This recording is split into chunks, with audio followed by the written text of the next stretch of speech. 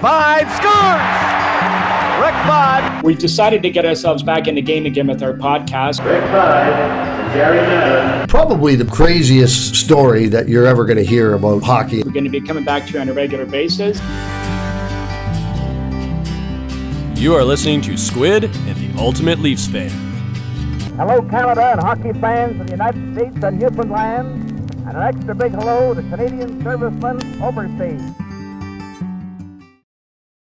Welcome, everyone, to the Squid and Ultimate Leafs Fan Show. I'm Mike Wilson, the Ultimate Leafs Fan. Joining me, as always, my winger, Ricky Squid Vive.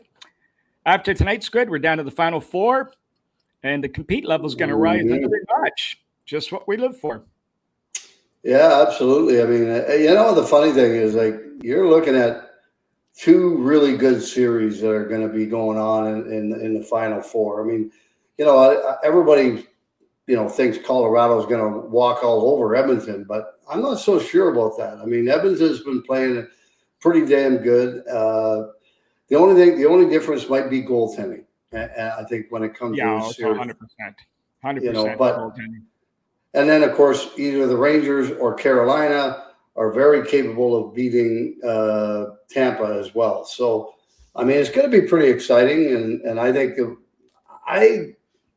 I'll be honest, I would not be shocked if both of those series go 6-7 games.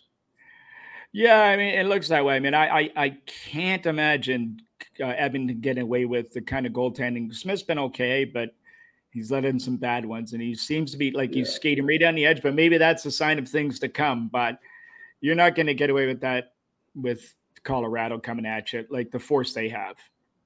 No, I mean, they are a pretty stacked hockey team right now. From the back end, goaltending has been okay. It hasn't been fantastic, but it's been good. But when you look at their defense and their four lines, I mean, wow, they've got a heck of a hockey team, and they got a lot of speed. They got skill. They got physical players. I mean, they are a very, very solid team.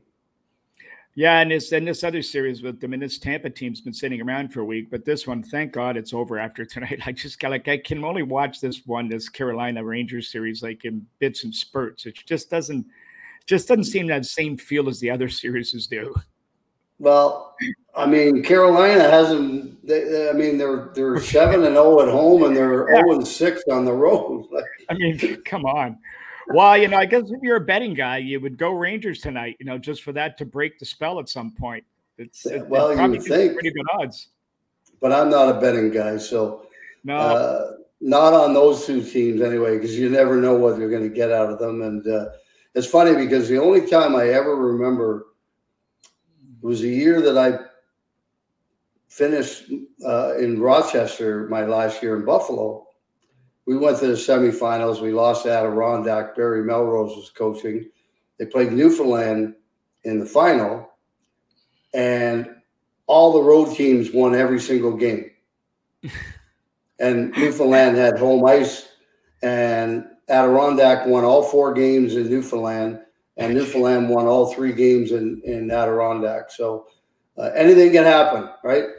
That's got to be one for the books. You don't see that too often where teams do that. No. That's a complete reversal. Usually the first game of a playoff series, the home team is at a bit disadvantage. The away team usually can upset them, but to have that done 4 times, that's quite something. Oh, yeah. It was crazy watching it and following it, and I couldn't believe it, actually. It was just 7 games, and the road team won every single time. While Squid, we'd be remiss if we didn't mention Jason Spezza. Not surprisingly, retires, takes the front office job, and not totally shocked by that either. As a special assistant to Kyle Dubas, but the role is not really defined as of yet. They're going to discuss it in a year. What are your thoughts? I mean, well, actually, let's just say this. We did suggest at the beginning that an assistant would be good for Dubas to work with, and we had actually, our choice had been Dale Talon. But having said that, the respect Spezza has gained around the club, this could maybe lead to bigger things down the road for him. Yeah, it could. And Jason's a pretty smart kid. Well, when I say kid, I call him a kid, but he's 30, 37 or 39, whatever. 39. Or 39. Okay. He's a kid compared to you and I. He's not close to us, though, Mike. Not even close, man. But, I think a conversation went on that, like, well, we'd like to have you back, but we just can't really fit you in here. But we'd like to keep you around in the organization. And I'm sure that's how it all kind of got started. And lo and behold, he's moved in there. And you know what? I think he's going to do a good job. I think he'll find a place somewhere in there. I don't know if it'll be assistant to the general manager necessarily, but at some point he'll find a job in that organization that suits him very well. Well, here's something to speak to in this. And what I like about the fact that they're going to give him, there's something like used to happen in the brokerage business where I was. They bring in the recruits and they'd work in different departments for a year to get a feel for where their skill sets sort of blended with the firm, or where they get a feel for where they feel comfortable. Now, from a player's perspective, how, if any, do player relationships in the room change with the player along these lines? I think you know where I'm going to go with this. I mean, I've had guys, well, think about this now. Like, I've had guys tell me they've even just moved to the media, and players look at them kind of guarded now, like, what can I say to you now? Because I don't want to be hearing it on the air or reading about it in a magazine article in the newspaper. Management's a whole different level. And it was like, as an example, you went through this with like Dan Maloney. I mean, it's tough having beers with a guy on the road discussing how to beat an opponent or bashing a coach or the owner. And now all of a sudden, as your boss, he's reaming you out in your office because you haven't scored for 3 games or something like that. It's a little different feel for you. Yeah. I mean, how active he's going to be with the players, I'm not sure. I mean, obviously he's going to be, probably following Kyle around, learning what's going on and trying to find his niche in whatever he wants to do with the organization. So I don't know if he's going to have a lot of conversations with the players, but it would be pretty awkward for him to come in and start talking to the players, because they're going to be like, oh, he's management now. Like, I better be careful what I say. Talk about you guys with Maloney, how you guys went through that with him. That was tough. That was very difficult. The first 2 years were the first year was really tough. The second year, about halfway through the year, he started coming around, started, understanding what it was like and treating us with a little bit more professionalism.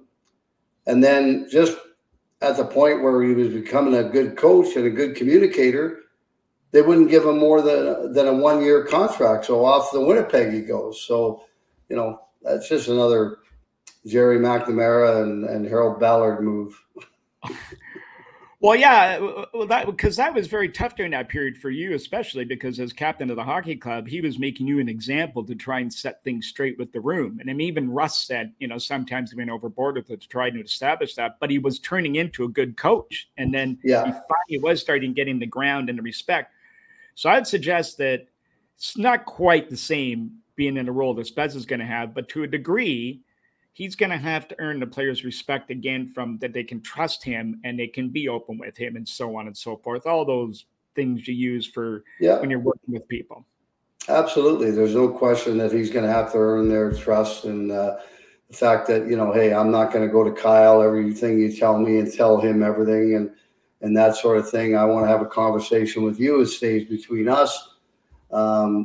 Dan was a different situation. At first, he kind of took it out on all the young guys.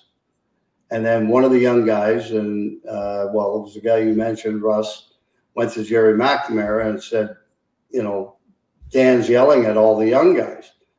So he told McNamara told Maloney, you cannot yell at the young guys anymore. So then he started taking it out on us because we were the only ones left. Well, it's a really fine line. The role I would like to see Jason is I like to see him working with the players. And, the guy, one of our pet projects is somebody like Pierre Engvall, who we've talked about, who just needs that little push of confidence to get him going. But I think really where he can make strides, and this is where they really have to step up. And Kyle's been really vocal about this, about the Marlies. It's about goddamn time these guys have to step up, and they've got to come not just to show up at camp in good shape and work hard. They got to come up with the intention. They're coming to steal a job, period. No questions asked. I know every player has that attitude, but listen, the guy we had on the show last week, Matthew Barnaby, if you haven't listened to that first part of the 2-part series we did with him, I highly recommend listen. This guy's so candid and direct and funny. He's one of the best interviews we've had. Listen, this guy, first day training camp at the Sabres, said, who's the toughest guy? Rob Ray. He fought him 3 times in 15 minutes, got beat up 3 times in 15 minutes, although he said, no, I did a little better in the third one. But even Rob Ray said to him, okay, kid, enough. Like I'm tired of beating you up. But he wouldn't stop.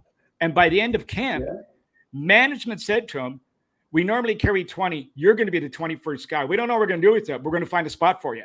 And guess what? The guy's staying in the National Hockey League 15 years. That's absolutely. That's what you need. That's what these kids have to bring to camp next summer or next September.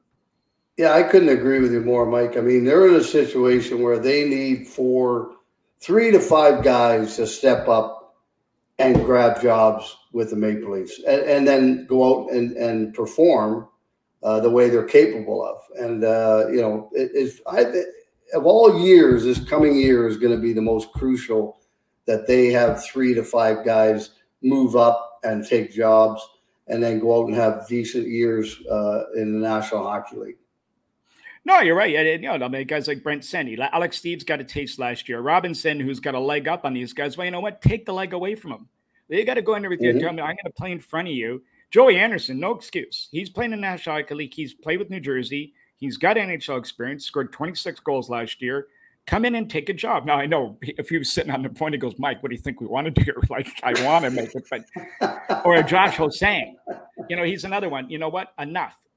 Go and get him. I mean, I know we're pounding on these guys, but this is what you guys got to come in with that attitude. And I think this is where Spezza can give these guys a kick in the butt and work with them. Yeah, I think you're right. I mean, I think he could sit down and have candid conversations with them, I think, about that and maybe light a little bit of a fire under their rear end and get them moving. Well, yeah, and the idea being, guess what? If you're not going to do it, we're going to bring in the next bunch that will. Mm-hmm. So in other words, your job at the Marlies isn't safe either. We're okay with this. This is a lost leader for us to develop players. So if we have to move guys in and out, we will, because we're going to find the guys that are going to step up in this lineup because we're so close. We're right there. And as an example, that's Spezza money now, even though it's so small. And I mean, I'm being told that by guys that he would have played for even less if it was possible, but they would allow him because he had to play the minimum. But someone like Colin Blackwell, give him a full year playing on that fourth line and use that. He's not going to cost any more than what they cost Spezza. Give him a shot and let him go with it. Yeah. And now the other thing we got to talk about, Squid, is leadership. They're talking about the leadership. Well, you know what? Enough of that, two guys. No more excuses. You got Mark Giordano, who's been a captain on 2 teams. Muzzin's got the experience of the Stanley Cup. Brody's been there. Tavares is a seasoned vet. Morgan Riley's going into his 10th year. Matthews, Marner, both 6-7 years. These guys aren't kids anymore. You got enough leadership, and no way do I mean this is not against Jason Spezza, but maybe it's time for another voice to be looked to in the room. That does work, doesn't it? Yeah, absolutely. And I'll be honest with you. I mean, I think it's time the young guys kind of took over the leadership of this team, and they're ready. I think they showed it this year. Marner, Matthews had spectacular years, and show that they can go out and be leaders. And I think it's time for guys like them to step up and kind of join Giordano and Riley and those guys and be leaders of this hockey club. And I certainly think they're capable of it. Well, the only other thing these guys should be focusing on is watching the cup hoisted by one of their rivals and the look of pure joy and ecstasy on their faces and the knife they're going to feel going into their gut as they're watching that cup hoisted over somebody's head and what could have been. Put it aside and get back to work. Everything that happened in the last 4 years means nothing. Put it aside. It doesn't mean squat. Let the process begin. How can anyone be more than down and out than Evander Kane was? And look what this kid has done coming back and playing in the league. 12 goals in the playoffs so far, and he shut Tkachuk down the last round. Look at this guy. This guy's smelling the Stanley Cup. So you know what? No more excuses. Yeah, you just hope the hell that Tampa Bay doesn't win it, because then you're sitting there going, "Oh my gosh!" Oh wow, that's. What are you going to say? That's just the way it is, and that'll make the knife even go in a little harder. Yeah, it'll go right into the spleen or something. You know what? You want them to feel that pain. Don't look away. Look at that and have tears in your eyes watching that, and motivate yourself that I've got to work just a little bit harder to get there. Yeah. Well, Squid, it wouldn't be one of our shows if we didn't go a week without speaking about our favorite, most polarizing player in William Nylander. You called me last week and said, have you seen this clip of him going around from the World Championships? I don't know why I'm laughing. I should be crying. But this clip of him going around running guys at the World Championships, and I mean not just bumping guys just to make it look like to get a hit. This is chasing guys down and running them over. So here's the thing. I know it's a little different facing an opponent that's over several times over the season that's going to push back a lot harder. But still, show a little of that in your game, and you'll move to another level. It's not that difficult. Compete-wise, you'll be better. Trust-wise with the coaches, you'll be in a better books with them. And most importantly, on the score sheet, you'll score more. And yeah, I mean, and it's not like he's a little guy like Robertson or someone like that. I mean, he's a pretty good size. He is. And it's funny because I watched that, and then they had Craig Button on, and he said, I think he's unfairly judged, and the way he plays and everything. He's a great player and all. And I'm like, yeah, okay, Craig, he is a great player. He's got a lot of talent. But when you see what he's doing in the World Championship playing for his country, as opposed to what he does in the playoffs playing for the Maple Leafs, as far as the physical side of it, that's disappointing. I mean, that's very disappointing. 100%. And it's one of those things, do you really want to, do you laugh, you cry? As a fan, you just think, geez, like, do you really, where's that motivation? I mean, bring that heart with you here, please, a little bit. You know what, though? I will say, one of the things I've noticed over the years, when I played, and throughout the years, for some reason, for the European players, the World Championships and the Olympics mean more than the Stanley Cup to them. I don't get it, but...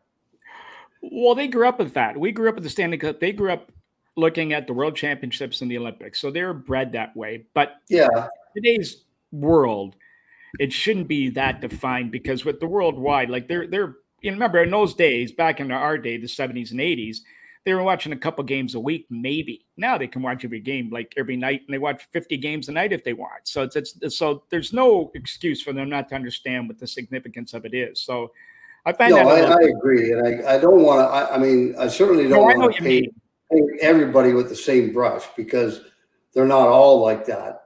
But I mean, it's certainly in the 80s when they first started coming over, that was definitely the way. I mean, that was more important to them than winning a Stanley Cup. Now, well, think about this. Things have changed over the years, where the Stanley Cup has become important to them. But when you see what he was doing over there, I'm sorry, but I was laughing my rear end off, because I'm looking at him going, really?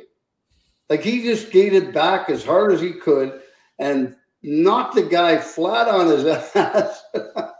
Oh, my God. Well, I mean, just to your point about that, I remember a couple of years ago when Detroit was out of the playoffs and Pavel Datsyuk was still playing. Now, how do you get any better than him?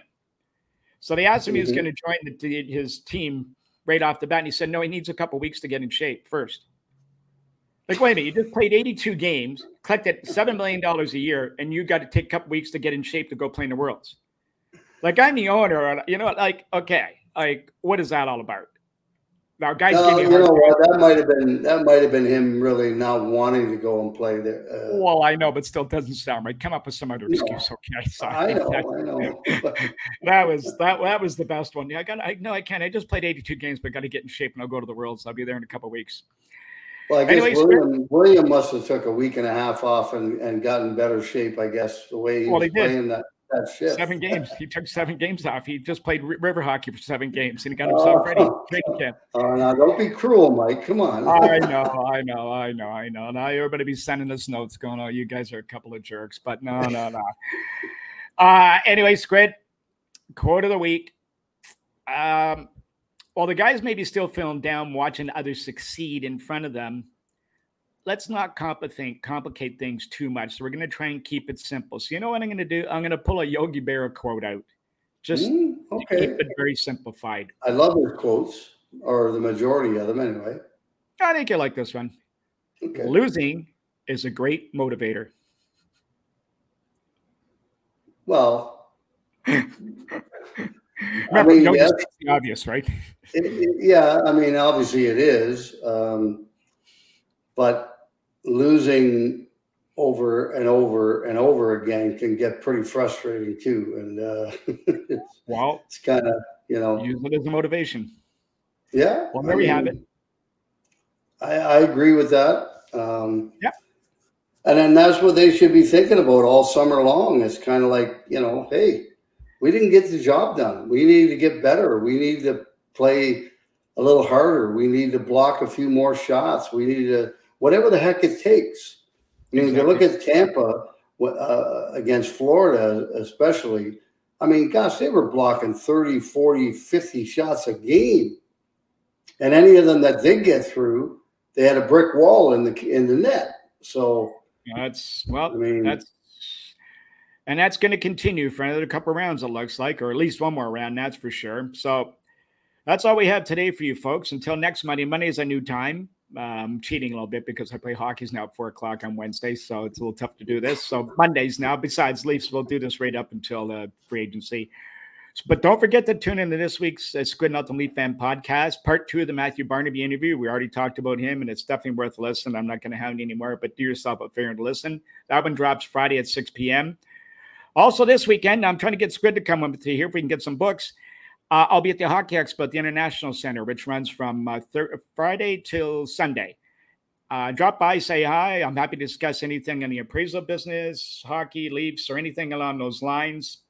Come on by. Maybe you'll get a surprise, and Squid will be sitting with a couple books to sell. So we're waiting on if we can get some for him or not to sell. But if in the meantime, drop by and say hi anyway. Thanks for listening, everyone, and we'll talk to you next Monday. Well, I was going to say now, Barney, 95-98, that period, you have 2 solid years offensively. Another year not as strong as those, but you put almost 900 minutes and penalties up. So you're obviously being well-known throughout the league and making your presence felt. More as an agitator at that point, but did you continue to motivate yourself to play that way, or did you just feel it was expected of you to play that way? Ooh, that's a great question. Listen, I was always an agitator. If someone had to ask me what my role was, I was an agitator. I want to get under people's skin. I want to draw penalties, let the power play go out and score. I thought there was potential for me to play and play on a higher line as we went through, but also willing to fight the heavyweights if that was necessary or because I overstepped the line. So I consider myself an agitator. I didn't do anything because it was expected. I did it because I thought it was what I needed to do to create a name or a persona and create a role. And so that's why I did it, not because it was expected or people wanted it. It's because I knew how I had success in junior, and I tried to bring that over to the NHL because, I was never going to be a scorer in the NHL. I could put up 40 points at times, or I don't even know what my biggest number was, but I knew I could put up those kind of numbers. But also in the role that I played, there could be 15 games where I go without a point.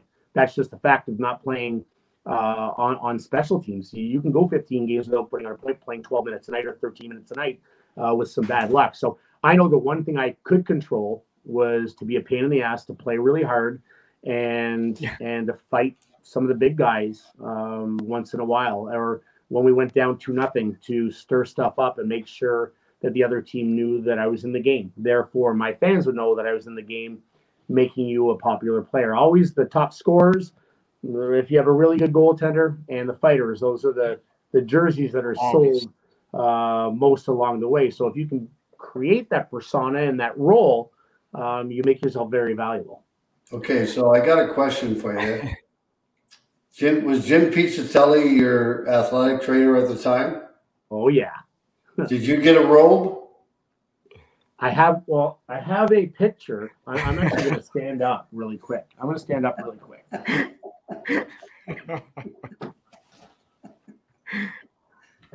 So this, I don't know if the camera. Yeah, you can see it. Yeah. The robe. Oh, we got that picture. You got that picture. Okay. There it is there. Yeah. There you go. You have a great producer right there. That's pretty fucking awesome. That's Glenn Dreyfus. By the way, I did about 300 push-ups before that photo shoot.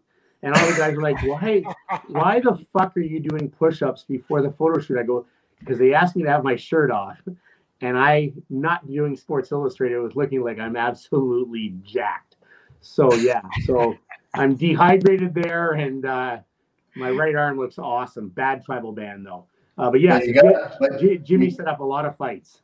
But you got a robe. That was Pizza's big thing, was the robes. And I remember him handing them out to certain guys. And I remember, I think when Rob got his, Rob Ray, Brad May didn't take very long for him to get one. In fact, his first NHL game, he played on my line. I can't remember who our right winger was. I mean, our centerman. And we had to play against Mario Lemieux and Yager. And he was terrified. Like, he was sitting in there going back and forth before the game. Like, and then we went out. I think we each had 2 points, and they got nothing, that line.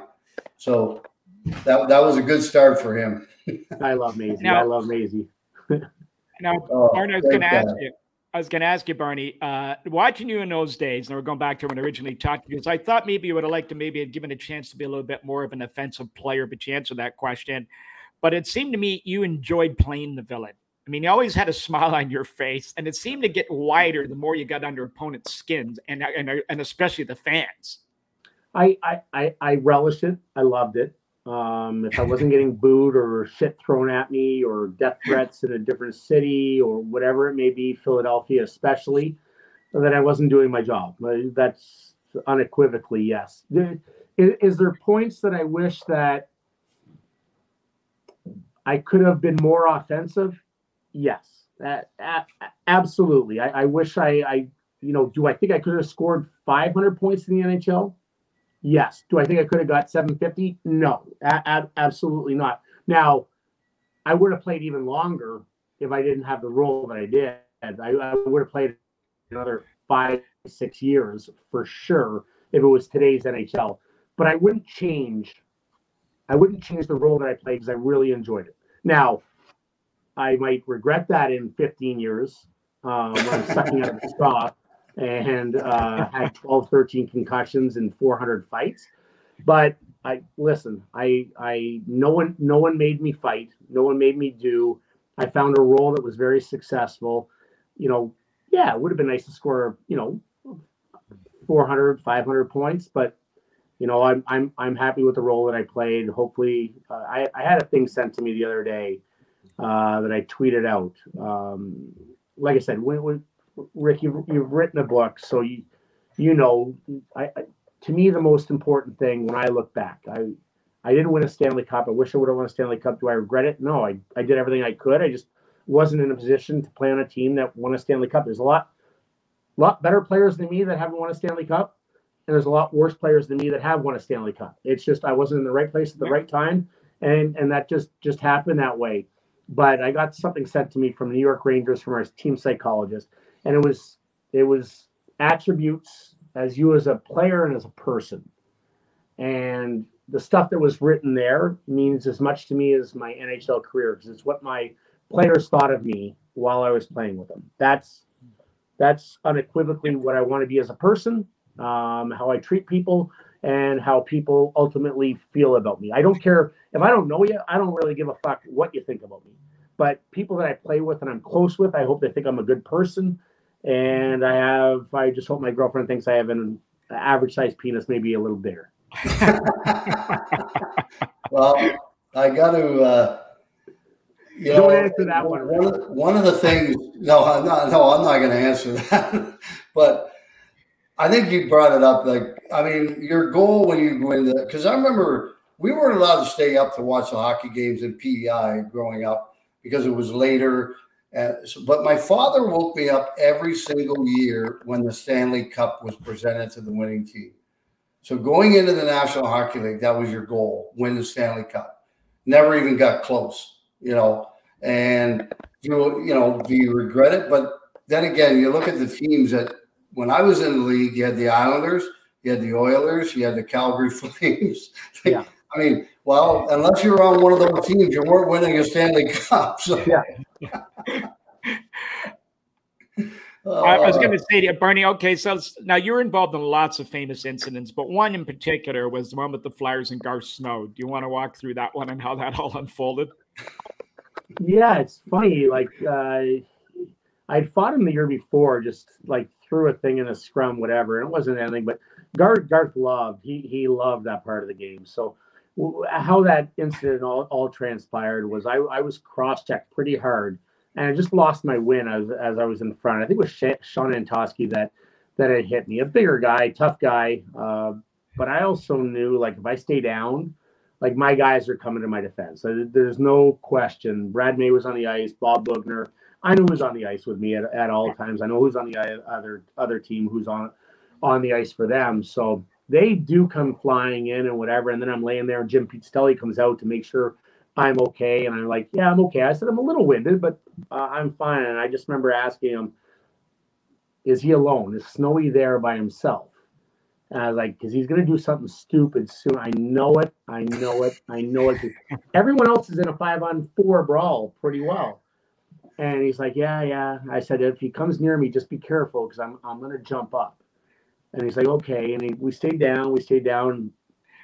There comes Snowy over and he tickles me a little bit. And he's like, you're a pussy. And I pushed Jim out of the way. And you have about 10 seconds because everyone else and the refs are with the other guys. So I got about 30 shots in about 10 seconds on a goalie, which was awesome. And then Rod Brindamore came in, and Rod's very strong, but he's not a good fighter. So then we had our fight after, but yeah, I loved giving it to Snowy. And then we became teammates in Pittsburgh. So I used to always tell him after he tripped me, whatever, I go, do you want me to bring up the video? Like, I crushed it. I win. You never win in this one. Yeah, so Matthew, I guess that had to be kind of, well, I don't know what it was, good or bad, ugly. The year that Buffalo goes to the Stanley Cup final and you get traded to Pittsburgh that year, like, how did that make you feel? And with everything that happened, of course, they lost with the foot in the crease by Brett Hull. But what was that like? Probably, I don't want to say the hardest thing. I went through definitely way harder things than that. But those were, well, this was my own volition as well. So I had asked to be traded because Ted Nolan was fired. Okay. So I had asked to be traded when Ted Nolan didn't come back right away. I asked to be traded. Then I was paid $50,000 not to run Dominic Hasek, just to keep me happy at the time. So this went on for about a year and a half, and eventually I was traded to Pittsburgh. So, you go there, and I'm with Yager and Straka and Lang and Kovalev. Man, we had a pretty good team. We ended up losing to Toronto in the second round after beating Jersey, and Buffalo ends up winning and playing Toronto.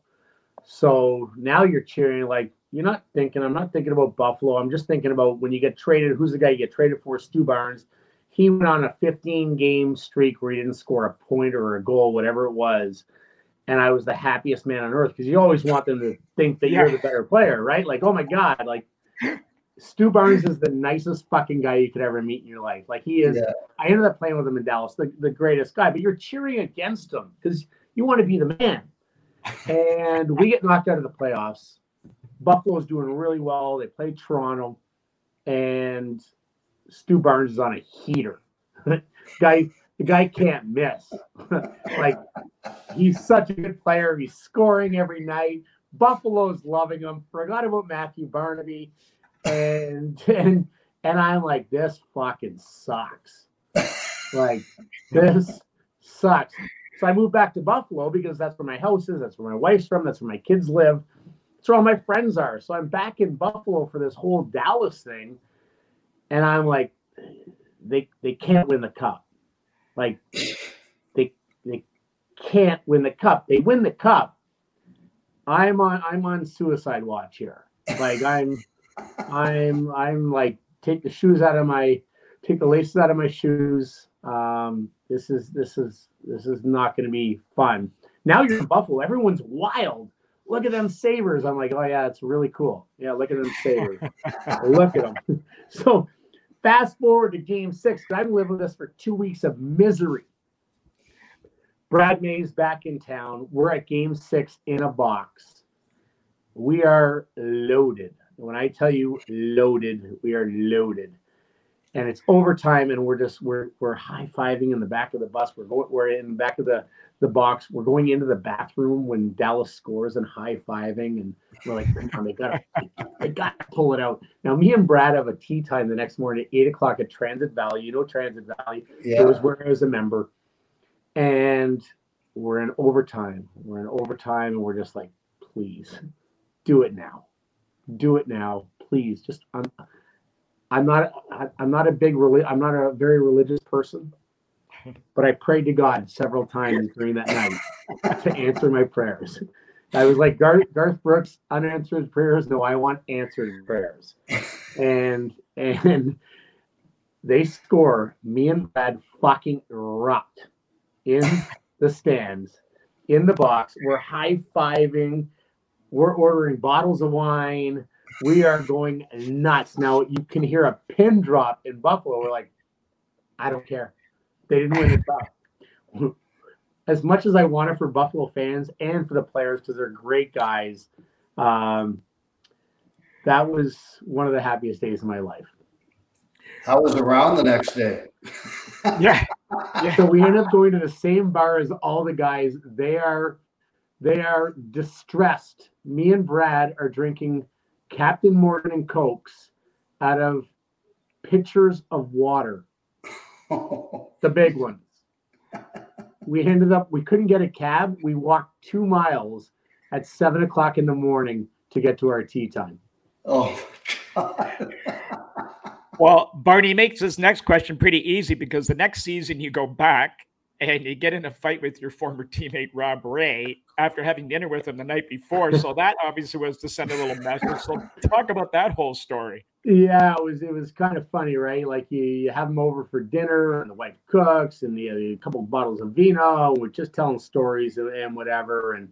And then you're running around. I'm being an idiot. Like I'm trying to be on the ice and I'm back in Buffalo and whatever it may be. And he says, hey, Lindy said you don't slow down. Like, we got to go. Like, go tell Lindy to fuck off. Yeah, I think I'm not going to slow down. Like, that's not going to happen. So he's like, well, now I have to fight you. And he has to win. Like, he's the tough guy. He's one of the toughest in the league. Like, he's one of the toughest I've ever seen. So we end up like stick swinging incident. And he hits me on the shoulder and I whack him on the neck. And we go at it. And he's not really landing big shots, but he's winning, but he's not landing big shots. And I know he can't punch. I've played with him for 7 years now. I know he can't punch with his left hand. So there's no way. I just have his right arm, just like a seatbelt on his right arm. Don't let go because that can do damage. Left, I was kind of like messing around with it, but if he wants to trade his left with my right, I'll go him any day of the week. But I don't think he's going to want to do that either because he knows he can't throw with the left. And I just have him and I start laughing because he's getting so mad because he's got to win the fight. Because I'm an agitator. He's a tough guy. We're at home. We're in Buffalo. I'm the asshole number one right now. And he can't punch me and I won't let him. And he's getting so mad. And I just start laughing and I start screaming at him at the end. I go, you can't hit me. There's no way you can hit me right now. I don't care how strong you are. I've fought 300 times. I know how to tie up a right arm. Now, if you really go with my left, I was fucked. But thank God he wasn't. So, yeah. he comes to give me a high five after the game, and my wife slaps him and gets in his face. I'm like, whoa, this is my fault. Don't take it out on him. Great guy, great dude, great person, very average hockey player, great for the community. Yeah, Awesome. Razor's a great kid. Well, I still call him a kid, but that's because I'm older. But I played with him, and he was a great teammate. But how many NHL rules were made because of Rob? Well, at least the sweaters and the elbow pads coming off and all that kind of stuff. Remember they came out with a couple of different rules, the Rob Ray rules. Yeah, well, him coming out of his shirt, like he used to tie his shoulder pads to his jersey, so he'd slide right out of it. And you don't want to fight a guy without a jersey. I mean, when you have nothing to grab onto, if I didn't have a jersey to grab onto, I'm dead. We're not having this podcast right now, I can guarantee, because he's got a big right hand. Big right hand. So, I mean, you have that. I mean, we were slitting our jerseys. We were Velcroing our jerseys where they'd pull our arm and our arms would just come right out. So, Rip Simonik, our trainer, would have us Velcro stuff. We'd have goalie jerseys made just so we could have our arms if we knew we were going to fight. We had different jerseys. It was just insanity, stupidity. What we were doing just to gain an advantage, and then they make a rule, and you find something else. Okay, you can't wear a goalie jersey. All right, well let's have Velcro all the way up our sleeves, so when they pull it, it just comes off, and you can't hold on. And if you can't hold on, you're gonna hurt someone. Now, whose idea were all these? They had to be pizzas. I'd say it was a conglomerate. I'd say it was everyone. Yeah, I'd say the players, everyone. I mean, pizza was a driving force. Don't get me wrong. Rip didn't have, but Rip would be like, "Hey, we can do this, we can do that." Like, pizza was a driving force. But then we had guys that loved to fight, like Rob and Brad, and we had Brent Hughes at one point. We had Bob Bugner. We had tough teams, and we'd sit in the dressing room before the game and go, "Okay, I got Grimson in the first period. Okay, I got him in the second. All right, I got Proby in the first. I got him in the second." And you like angle to see who is gonna. I'd always be like, "Okay, well, I got him third. When he's really tired, that's when I'll take him." Now, the next couple of years, you move around a little bit, and you end up in New York, which is where you should be. Now, they must have loved you there because you had some good years there. Talk to us about that whole experience with the Rangers. Yeah, I went to Pittsburgh because I wasn't playing a lot. I went to Tampa because I wasn't playing a lot in Pittsburgh at the time. We had Herb Brooks as our coach. We had Kevin Costine, who's a douchebag, terrible coach. Very good X's and O's. Then we had Herbie Brooks that came in for a short period of time. Awesome. Then I played for Ivan Holinka. God rest his soul. Passed away. He liked me. He just didn't really respect the North American game and what I brought to the table. But he was a great, great guy. Really good guy. So Craig Patrick, I asked him, and he moved me within days to Tampa. Torts didn't appreciate my style. And Torts is a good guy away from the rink. He's an asshole at the rink, but a good guy away from the rink. I went to New York, and you go to New York, and you got Mark Messier and Peter Nedved, and we ended up having Bure and Yager. We had everyone. We had a $91 million payroll in 2001. I mean, think of that. 10 million more than it is now in 2001, 21 years ago. So I was real excited. I thought I was going to have a chance to win a cup there. And it just didn't work out. We never made the playoffs in almost the 3 years that I was there. But I had an opportunity after maybe a couple off seasons to regain my confidence. I played with Peter Nedved, then I played with Lindros, then I played with Messier as a center. So, I was playing lots. I was playing the right appropriate amount of time and had a lot of success. And MSG is the best place to play in the world, man. I wish we would have made the playoffs and had better runs in the playoffs. But to be there, have a chance to play for that organization that treated us first class, and to play in front of those fans was pretty darn awesome. Well, I can tell you one thing. It was one of the worst places for visiting teams that go and play. first of all, you're down. You got to come out in the corner. The glass was terrible. I mean, if you play there all the time, you know what the glass is going to do, where the puck's going to go. But when you're the visitor, you don't. And I mean, and the fans were crazy. And I mean, like New York City itself was just crazy. I mean, the night before you're trying to sleep, the dumpsters are banging and crashing. Oh, yeah. Yeah, New York is definitely a different bird. Like, you got to sleep in a hotel the day of the game because you can't get back. The traffic, but you know, for atmosphere as a home person, oh my God, I loved it as a visitor only because it was. I loved going to New York. I love the restaurants. I like the nightlife, whatever it may be. Not that we went out the night before a game, but just to experience, because you know, I never really had that. I never played in a big city. I never was really in a big city for a long period of time. So after games was really cool. I loved traveling there as a visitor, but man, was it's nuts. One of the craziest things, I think it was like my fourth game. I'm sitting on the bench and I'm like, what the fuck are they chanting?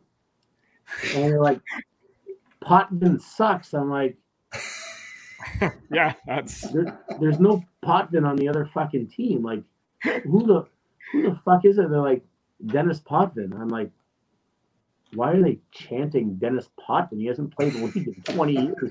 They're like, it was a knee thing, and he's just arch enemy was the Islanders. I'm like, all right, pretty awesome. But every game for 3 years, I heard the chant Potvin sucks at least 3 times, which is just it's an emotional place. And then you come in when you're out of the playoffs, and they'd be like, okay, we don't care if we win, just beat the Devils and the Islanders. That's all we care about. Well, no, and with the Islanders, if you go to an Islander game, they could be playing New Jersey, and they'll do all these chants, and all of a sudden there'll be one, they scream, Rangers suck. Yeah. Right in the middle of it all. And this continuous battle between them all. Now, you mentioned Mark Messier a minute ago, Barney. What is it about him, and his name comes up a lot, obviously, in this show, that separates him as a leader from the rest? I'd say first of all, he's an amazing player, one of the best to ever play, right? His numbers speak for itself, and we know that. It's his preparation and commitment and just having belief. We didn't have success there, but he's a guy, he's like a general. You're going to follow him. And he doesn't speak a ton in the room. Not that he doesn't speak, but he doesn't waste words. I'm going to be the running my mouth all day long in the room. And I was going to say half, but 3/4 of what comes out of my mouth is gibberish. With him, when he has something to speak, it's because it's like super, super important. And he wants guys to buy in. So I just say his commitment. When I play with him, he's a little older, but in tremendous shape and took care of himself. And just his belief in himself, but his vision for the team where we have to go. So we didn't have the success with him, but I can certainly see on a different team that it would have been there. He's a tremendous person. He was who I turned to first, him and Eric Lindros, to write my forwards for my book, because they're completely different. But Mark Messier as a leader, pretty incredible. Yeah. I mean, I played against him for a number of years, and it's funny because when you think of the Edmonton Oilers, who I played against with Gretzky and all those guys, but the name that always came up on the top was Messier. It was like, he's the leader of this team. And you're thinking Gretzky, Curry, Anderson, Fuhrer. I mean, the list goes on. But the name that was always brought up when it came to leadership was Messier, and you could see that. There's a Messier stare that not many people have in the sports world, right? Like there's Gretz's, his numbers are absolutely insane, will never be touched, even with Connor McDavid, 23 points in 10 games. Those will never be touched. But there's a Mark Messier stare that he doesn't have to put up 3 points. He doesn't have to score a hat trick to to change the game. And when he decides to turn that on, even at his age, that when I played with him, you could see him be like, holy fuck, I can't imagine this guy at 26 years old with that stare, because he literally would break your face with an elbow or a stick and it wouldn't bother him one bit. Well, I can tell you, he played for the Cincinnati Stingers in the WHA the year I played in Birmingham. He was 17 years old. And, I mean, even then you could see the leadership qualities that he had as a 17-year-old playing against men. And, and then, of course, the rest is history, the career he had and Stanley Cups and everything else. Now, Barney, you've been known as a good chipper on the ice. And by the way, we want to thank you for taking all this time with us here today. We know how busy of a guy you are, and we really, really appreciate it. And our listeners are going to love this. You've been known as a good chipper on the ice. Any opponents you can think of that matched your wits in this regard? Wow, I'd go with a better chipper, because I chip the puck out in a lot. I have a good chipping story because we go back to when I was a rookie in Buffalo, and I tried to deke out Doug Bodger at the blue line. Yeah. And John Muckler blew the whistle, and he's like, Barney, come on in.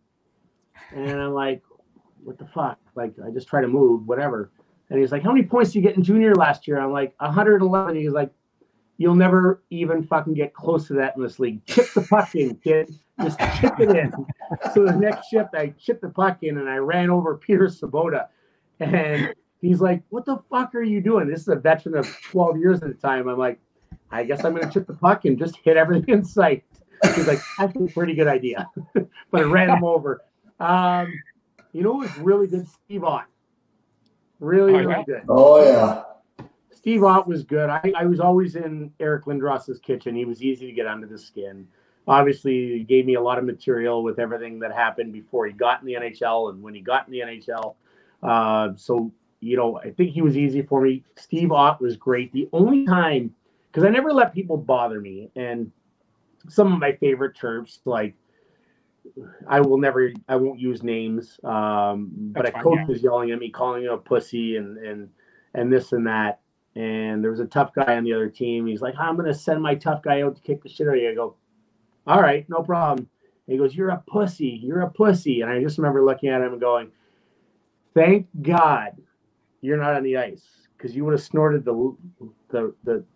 goal line, the red line, and the blue line in your days playing in the 80s. And he lost his mind. And he sends out the guy to fight me, and he goes, hey, I just have to make it look like I want to fight you, but that's one of the best lines I've ever heard in my life. And then I remember this one guy, I won't use his name either. No, that's fine. Mike Pekka. And he was chirping me. He was chirping me from the bench, and I just looked down and I go, hey, did your defenseman tell you when he tapped your wife? And that drew silence from the defenseman, who was my friend, which was offside by me. But my favorite ever was Kenny Johnson, who was, I think, a first rounder to the New York Islanders. Poor kid. He was like 18 years old, acne in his face, like the worst acne I've ever seen. And he came by our bench, and I yelled, hey, Kenny, in North America, we eat the pizza. We don't sleep in it. But the only time I was ever got, because I never listened to people because they were pretty good. Like, I know what you're trying to do. Get me off my game, take the penalty, whatever it may be, hurt my feelings. All right. I never knew my dad growing up. And we were playing Washington in the playoffs. And I said something really nasty that would not be good right now in 2022. And I said it to Chris Simon because he was chirping me the whole game. And I said something nasty to him back. Yeah. And he just looks at me when we're in the penalty box. He goes, how's your dad?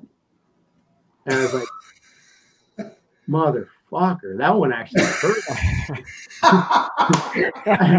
I go, that one actually hurt, because anything that's real hurts. You can call me a pussy or whatever. Like, that's not going to hurt my feelings. But how's your dad when I didn't know my dad and he left me before I was born? Like, that hurts. So we had the same agent. I called my agent the next day. I go, did you tell Chris about that? He goes, no. I'm like, motherfucker.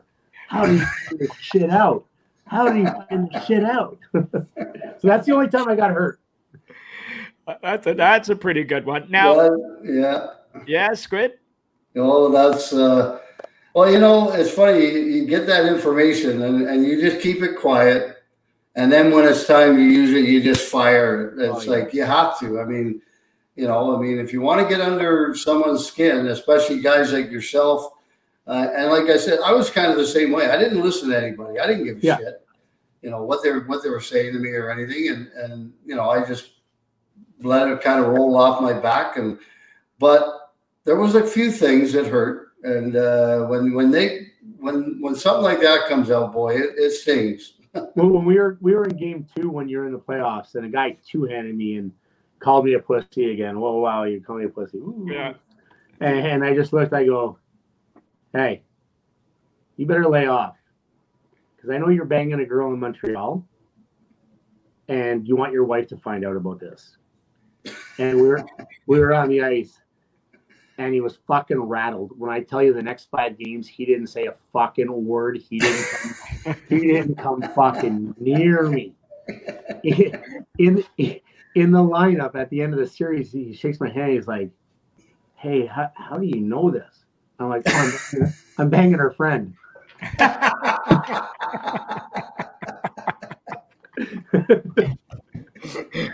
Oh boy. Now, if you're doing the chirping, were you a prankster too? I was not crazy extents, but yeah. No, I love to have a lot of fun. Any you can share with us? Yeah, the funniest one. I was just with Todd Simpson. Played with him in Chicago, and Marty Lapointe was my roommate on the road. We were in Chicago, and we were at a Christmas party with wives. Everyone was there. And the restaurant we were at, half of it was a restaurant, half of it was like a clothing store. But there was only like a little divider, literally a cloth divider that separated the two. It was owned by the same people, but they're like, it is what it is. So halfway through, me and Marty Lapointe had a couple drinks. We're like, hey, this would be funny. Let's go over here, dress in like really tight clothing, come back and start dancing. So we go in, we take our clothes off, we put our stuff in, we come back. It's like Night at the Roxbury, and we're dancing in like this tight clothing. So we're doing it for about an hour. But we're like, all right, getting a little chilly. It's near Christmas time, and like we're cold. So we go to put our clothes back on, nowhere to be found. So Todd Simpson and a bunch of the guys, Jimmy Dowd, they had stolen our clothes. So the whole night, now we're in like spandex at this Christmas party, tight shirts, nipples out in the air, like the whole thing. I end up getting stopped on the way home by the cops, and they're like, why are you like half naked? Don't you play for the Hawks? And we're like, long story, whatever. So we go home. I'm like, not going to end like this. So anyone that's seen the movie Seven, we get off the ice. We bolt after practice the next day. Don't say a word to anyone. I get the keys to our equipment van because we're not playing for a week. So we don't need to pick up anyone. Our equipment van's free. I get the keys to it, and we steal everyone's clothes, their cell phones, their credit cards. You name it, we had it. Now, guys got to pick up kids from school. They got doctor's appointments. They have no money whatsoever. And every night we'd come back to my house, me and Marty, and we'd do like where we'd leave like clues, and we just drop it off in the middle of the room at the start of practice. And I got wives calling me going like, we need it back. Like, we need their car keys. We need their wallets. We like, they got to pick up kids from school. I'm like, yeah. When you start something, I've never been one to start something, but I love to finish it. If you want to get the war of words, I'm usually not going to start it with you post career, but I trust me, I will make you cry at the end. So it went on for about 4 days. Jesus! Yeah, it was pretty good. And Todd Simpson goes, probably the best thing I've ever seen. It was ruthless and mean and terrible. But yes. Oh. We are especially in Chicago. I mean, you need a car to get around. That's a big city. Yeah, you're not in Buffalo. Yeah. Now, so Barney, just another couple of minutes here. We want to finish off. Maybe tell us about your book that's coming out in the fall. You're saying, and what's what's the theme of the book? Your career, obviously, but do you have any sort of theme to it? Yeah, well, I guess the theme would just be being unfiltered. Like on this podcast, a lot of the same stories, a little deeper into it. Just failures along the way, because we all have them, and learning from them. I came from nothing. I'm very proud of how what I accomplished, which I don't even know if that's a thing, whatever it is. Not to quit, don't listen to people trying to put you in a box or telling you what you can and can't do. And then just being very honest. A lot of the stories, a lot of saying when Rob Ray made out with a guy stripper that was a girl that he didn't know about. A night with Dennis Rodman where I shit my pants in Chicago. Me and Brad May made a bet for $500 who was going to fight Bob Probert first. And then we sobered up. Well, what's funny is you say that because it's so true. And I mean, that was probably the biggest reason why I wrote my book was I think if you look at fans, if they think you're in the NHL, NBA, Major League Baseball, NFL, whatever it might be, oh, he must have had a perfect life. Everything must have been great. No, guess what? You know what? Most of the guys that got to the National Hockey League, they had roadblocks somewhere along the way, or there was issues somewhere along the way. And they had to either get over them, around them, or through them. And if you don't persevere and get through those things, you're not going to have any success. And I think that's so true. Yourself is a perfect, person for that. You picked a role that you needed to play in order to play in the National Hockey League, and you got it done. You played a long time. And I think that's very, very important that people realize that, we're human. Yeah. And we're normal people, and we have problems, and we have things that we have to overcome. Listen, if you don't make a mistake in life, yeah.